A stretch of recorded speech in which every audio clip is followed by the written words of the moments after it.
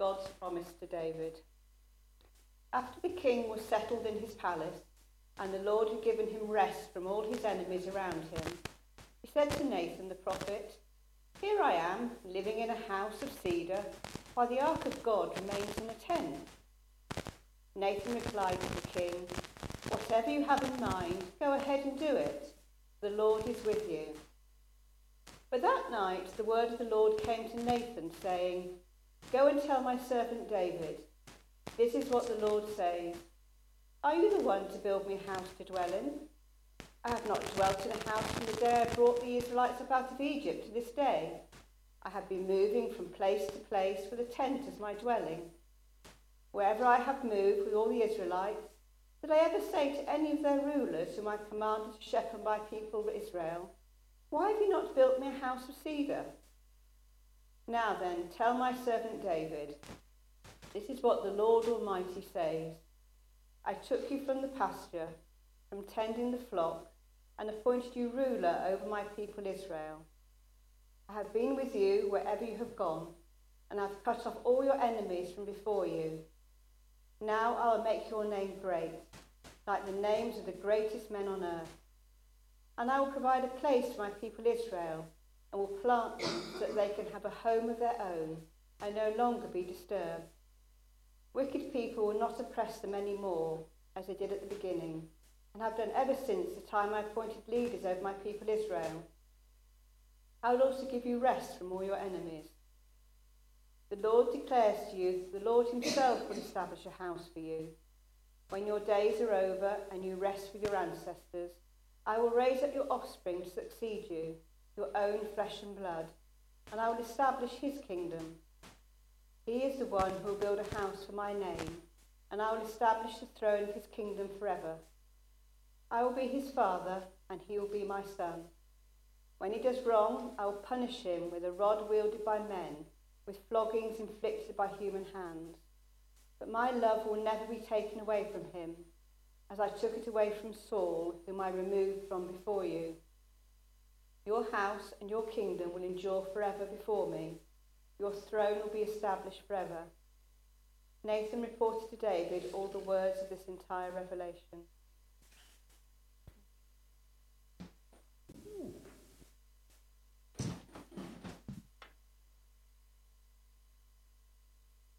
Let us pray. Lord, we thank you for the gift of your word.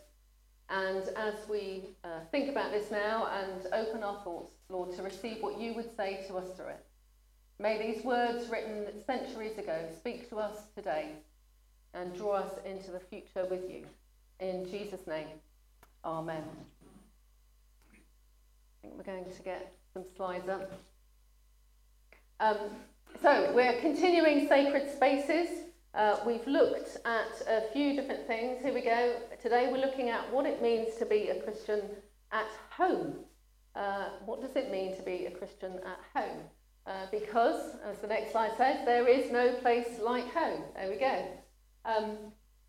But as I was thinking about home and going through our series, we've looked at our dining tables, the place of hospitality. We've looked at schools with Alan. Thank you very much for last week, that place of learning.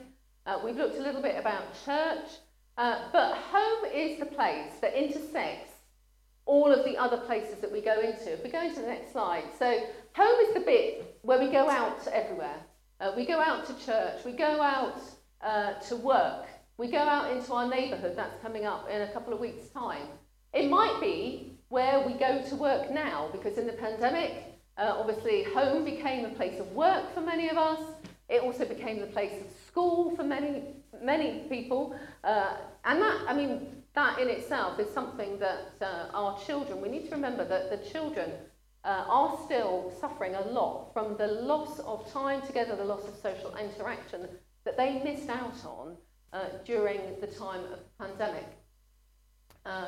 So home is obviously a very integral part of our lives. And as we look at this passage, we need to sort of recognise how individual our homes are.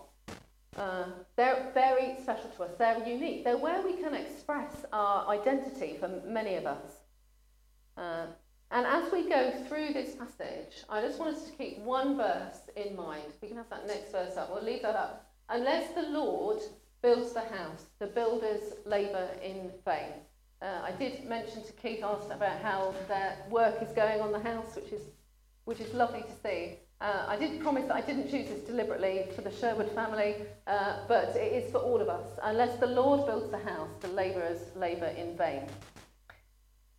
I just want to make the point that too often in the church we have thought about a Christian home as being one where there is mum and dad and 2 children who are perfectly behaved, ages 8 and 11.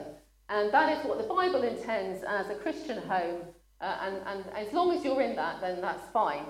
Clearly, that is not all the Bible has to say about us as home. There are some very obvious flaws in that. Because many of us don't live in a house with mum and dad and 2 perfect 8 and 11-year-old children. In the UK Census information of 2022, 43% of families had no children living with them. There were 2.9 million lone parent families, and almost all the projected increase in households by 2041 will be among one person and multiple adult households without dependent children. So if we have this idea that a Christian home is mum, dad and 2.4 children, are we saying that the Bible has nothing to say to the rest of us? I've mentioned my dogs. They're the closest I have got to children. Does that mean that my home is not children? So I just want to reassure you that if your home does not look like that, it is no less valuable as a place to honour God. It is no less valuable as a place to meet with him and glorify him. Because if we are a Christian, the Holy Spirit is indwelt within us and we take the sacred with us. Our homes are all called to be places where we honour God, whatever shape, size and makeup they have. Homes are the place where we are who we are when nobody else is watching. They are the place of no hiding place. We can't wear the mask we may wear in all the other settings we find ourselves. And we cannot pretend, even to ourselves, that we are everything we want to be. And we cannot hide from God that we are not everything he calls us to be. So as we turn to this passage, it is a place, home is the place where we open our hearts to God, warts and all, where he meets with us, whatever struggles and strains, whatever home looks like. It's the place to be honest and open about who we are before God and our need of him. And as we turn to this passage, that is what we can see in this short excerpt from the life of David. Now, in this passage, there are 3 houses, all using the same word. So there's a play on words that if you're reading the NIV has it's kind of interpreted one already for us. So the first house is the palace. That is the same word as the house that means the temple of God, the house of God. And then house is used to mean the dynasty, the royal household of David. We are used to royal names being used. You know, we are under the House of Windsor with King Charles. So house, in the context of what it's written here, can mean David's home, his palace. It can mean the house of God, the temple, and the royal household of David. Now, this passage starts with David in a good place. In chapter 5, if we'd read 2 whole chapters before, he has been anointed king of the combined kingdoms of Judah and Israel. And then Jerusalem has been made the capital of that combined kingdom.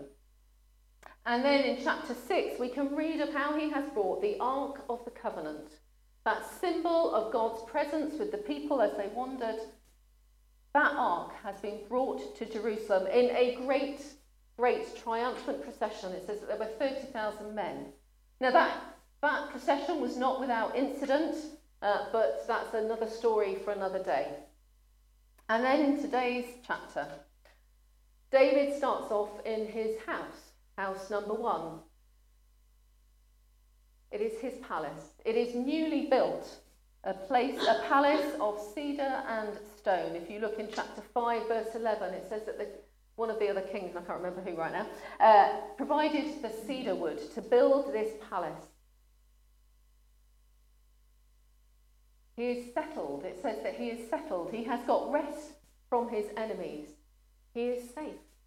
He is king. And he comes up with this great sounding plan. He says to himself, it's not right that I have a palace and the ark of the Lord is in a tent. I will build a house. This is house number 2. God's house. I will build a temple for the ark of the covenant. This must surely be an honouring desire, for an honouring to God. His heart is surely in the right place. He sounds humble and grateful for all he has. And in that procession that I just mentioned, he has offered sacrifices and praise to God. The people are all looking to him as the appointed ruler. So what could possibly go wrong with this plan?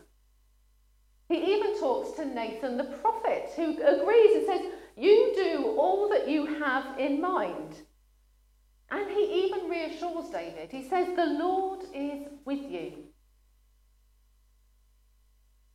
What a great idea. I'm going to build a temple for God. The problem is, they agreed this plan and neither of them had consulted God. If you look at the first 3 verses of this chapter, neither of them consulted God. They are acting as if David is in charge.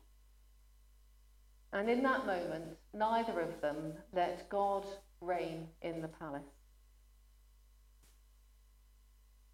So later that night, Nathan receives the message that all is not well with this idea.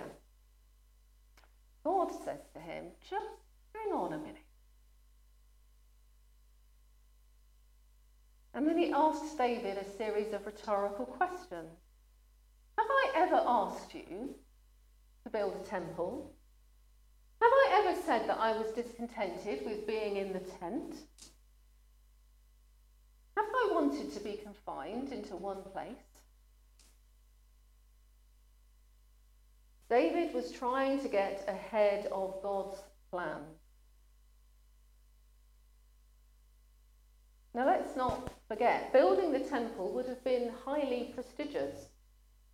Back in the day, it was the way kings and rulers made claim to power, where they showed the world of their own anointing, confirming their legitimacy as king. The greater the temple, the greater the honour. Yet David's God, the one true God, was content to reside in a tent. So perhaps David wasn't being quite as entirely humble about the contrast with his own palace. Perhaps he wanted to show to the neighbouring nations that his God was greater than theirs. But God would rather dwell in a tent where he is moving with the people of Israel than in a house made of cedar that he has not appointed. And then in verses 8 to 16, God speaks to Nathan the prophecy and the promise that he does actually want for David. He brings in the idea of that third house, David's dynasty. The focus in Nathan's vision is very much on what God has done for David and what he will do for David's lineage. He will make David's house great. I wonder how surprised or disappointed David was when David came and gave him all the details of the vision that brought an end to his plans for the temple. If David was disappointed, then surely that disappointment was immediately quashed by David's promises. God says through Nathan that David's name will indeed be great, that Israel will have rest from her enemies, that one of David's offspring will build the temple, and that his house, David's dynasty, will be established forever. And if you go back and read this chapter again, perhaps this afternoon, please note that in verses 12 to 15, it is referring to Jesus. It's referring to Solomon as David's line. It is tempting to automatically think it is referring to Jesus. These promises are huge. They are what David probably was very excited to hear. And if we read on, we see that he responds in prayer and then realigns his posture before God. He started by thinking about his own ideas and not consulting God, but he realigns his posture before God in humility and prayer. He stops thinking about what he wants to do and dwells in praise and acceptance of what God is going to do. If you read on in the Bible, you will see that David still goes on to supply the raw materials for the building of the temple. In accordance with God's plan, though, he hands over that building project to Solomon. It was not inherently wrong for him to desire to be the temple builder, but it was not what he was called to go. So in this passage, it starts with David saying, "This is what I'm going to do." But God steps in and says, "No, this is what I'm going to do." It starts with David's building plans and ends with God's building plans.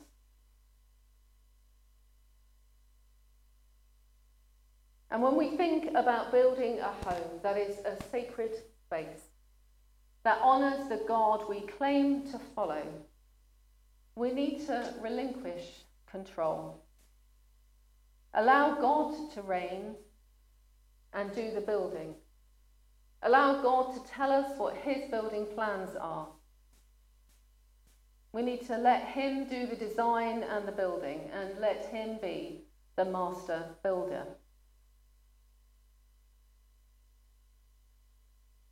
If you are familiar with the story of David, that great king, you will know that there are times when he had great triumph in fighting God's battles, but there were also times of immense personal failure and guilt. We know the times he hit absolute rock bottom. The Bible reports his life, warts and all. We see who he is in private and in public. We see who he is when nobody else is watching. And it is at that intimate level at which God knows us. We cannot pretend that our lives are all okay all the time. And we cannot wear a mask. There is no place of pretense before God. He knows what we are like at home when nobody else is watching. He knows our deepest sorrows, the times the pillow is damp with tears. He knows the mistakes we make and keep making, much to our own frustration. He knows who we are when we let ourselves down and let others down. He knows who we are when we hit rock bottom. And he knows all of that and still loves us.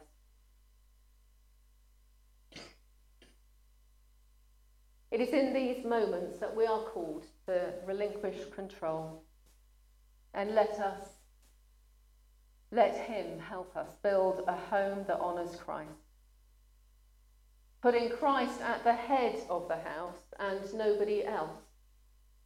And as that verse from Psalm says, unless the Lord builds the house, the builders labour in vain.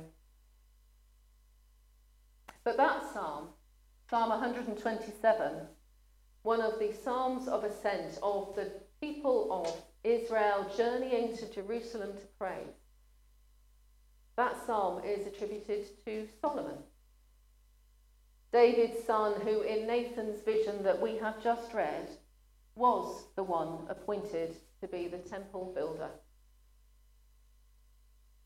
If David had built where God had not asked him to build, the psalm that his son wrote, who was the builder, tells us that David would have been building in vain. You get this whole circle, and it shows how connected the Bible is with all the stories that sometimes seem disjointed, but it was all drawn together in God's plan. But as I reflected on this and how home is a place of brutal honesty sometimes, we do recognise that our homes are places of great joy and, I hope, happy family memories. But like David, it is also a place where we can most acutely face our own failures or feel deep disappointment with God. We may have hoped for a home that was filled with the hustle and bustle of children, and it isn't. We may have hoped for a home shared into old age with the companionship of a loving spouse, but whether through singleness, divorce, or widowhood, it isn't. We may have hopes for a home that we can call our own and make our own, painting the walls the colour that we choose. But because of financial constraint, we can't. Just like David's desire to build a house for God, those things of hope are not inherently wrong. But in our disappointment, if these things have not happened for us when we wanted them, these are the things to turn over to God and let him reign. Let him meet us in our hour of need. I can't promise you that there will be a Nathan in your life who will bring you God's vision with such specific and spectacular promises that David received. But we do all have the promise of God's presence with us now. That promise of presence is not dependent on having a perfect family life. It is dependent on the goodness of God. David said, "This is what I'm going to build." And God responds, "No, this is what I'm going to build." And whatever life is like, whatever home is like, we have the promise in Christ of an eternal home. The Bible reassures us that no matter what life is like, this is temporary. John 14 says, "My Father's house has many rooms. If that were not so, would I have told you that I am going there to prepare a place for you? And if I go and prepare a place for you, I will come back and take you to be with me, that you also may be where I am. The eternal home that we are promised is one where we will be with Jesus. It is one where there is space for everybody who responds. And that invitation doesn't change because God knows you and he loves you anyway. He sees who you are when nobody's watching, and he loves us anyway.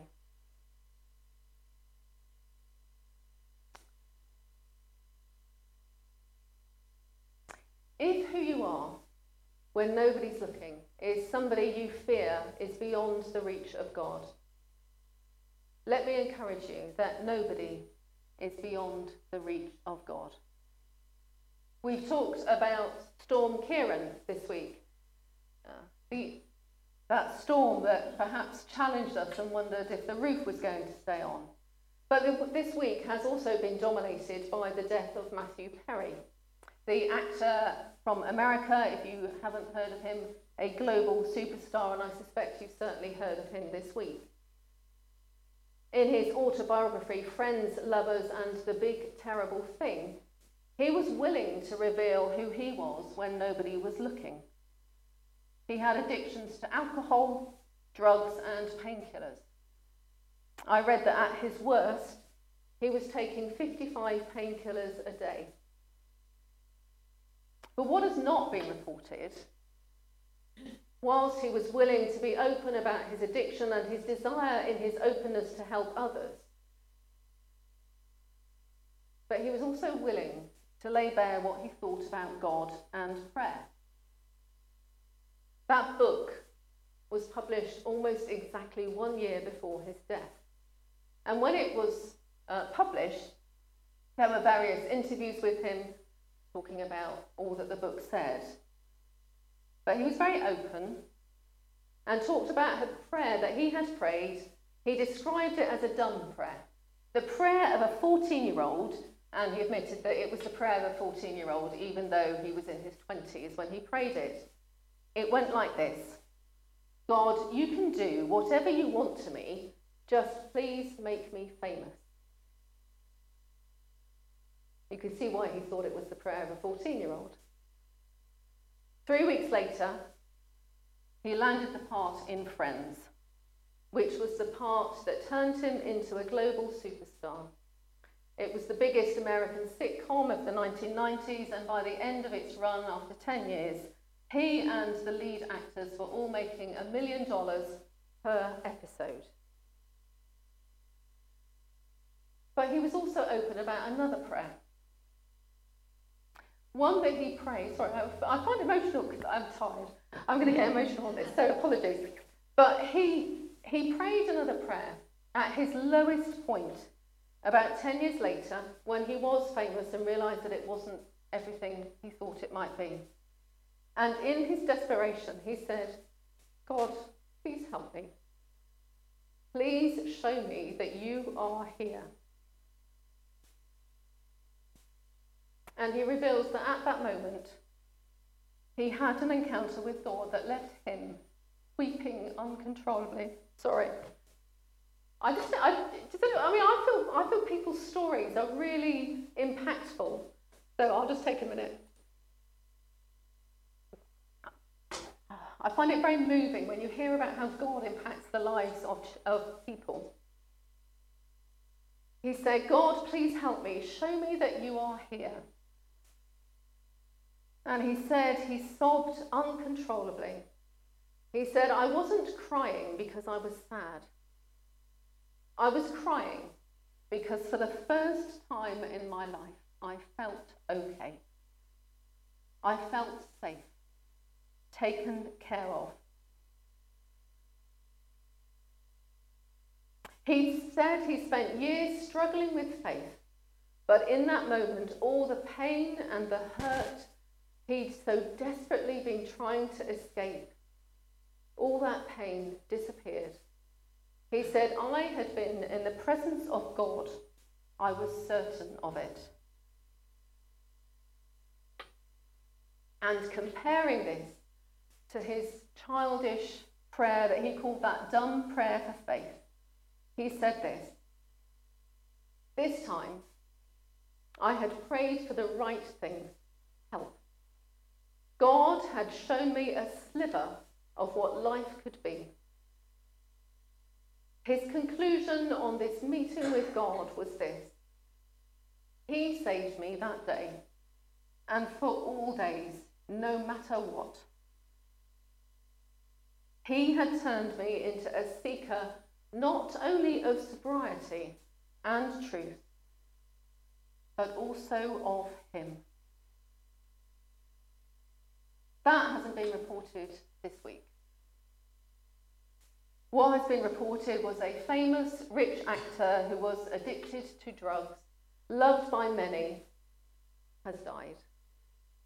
But actually, in his willingness to reveal who he was at home, he has also revealed that God loves everybody, that nobody is beyond his reach, no home is beyond his reach. So if who you are at home is someone who you think that God cannot meet with, that God doesn't love, please know that you are mistaken. He loves you. Turn your home over to him, no matter how desperate you feel, and just say, God, please help me. We had some words from Isaiah, that promise of living in safe habitation, in peaceful homes. But just before that prophecy in Isaiah, it talks about the Spirit being poured out. And John Oswalt, the theologian, says, God cannot fill where he does not rule. Let God rule in your home and in your heart, and his promises will fill your home and fill your heart with his love. Let us pray.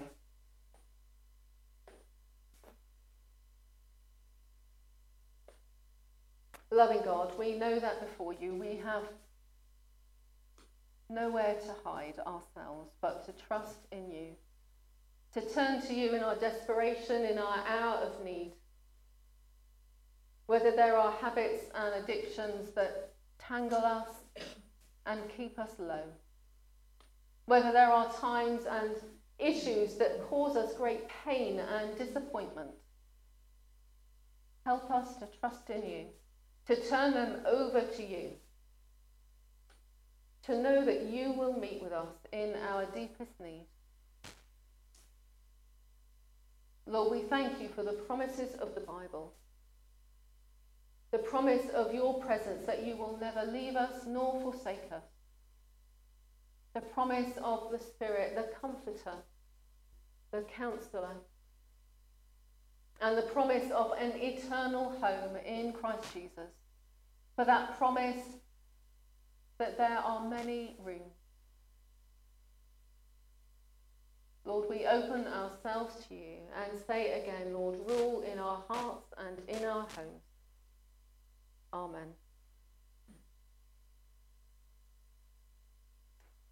And to lead us into our time of communion, that place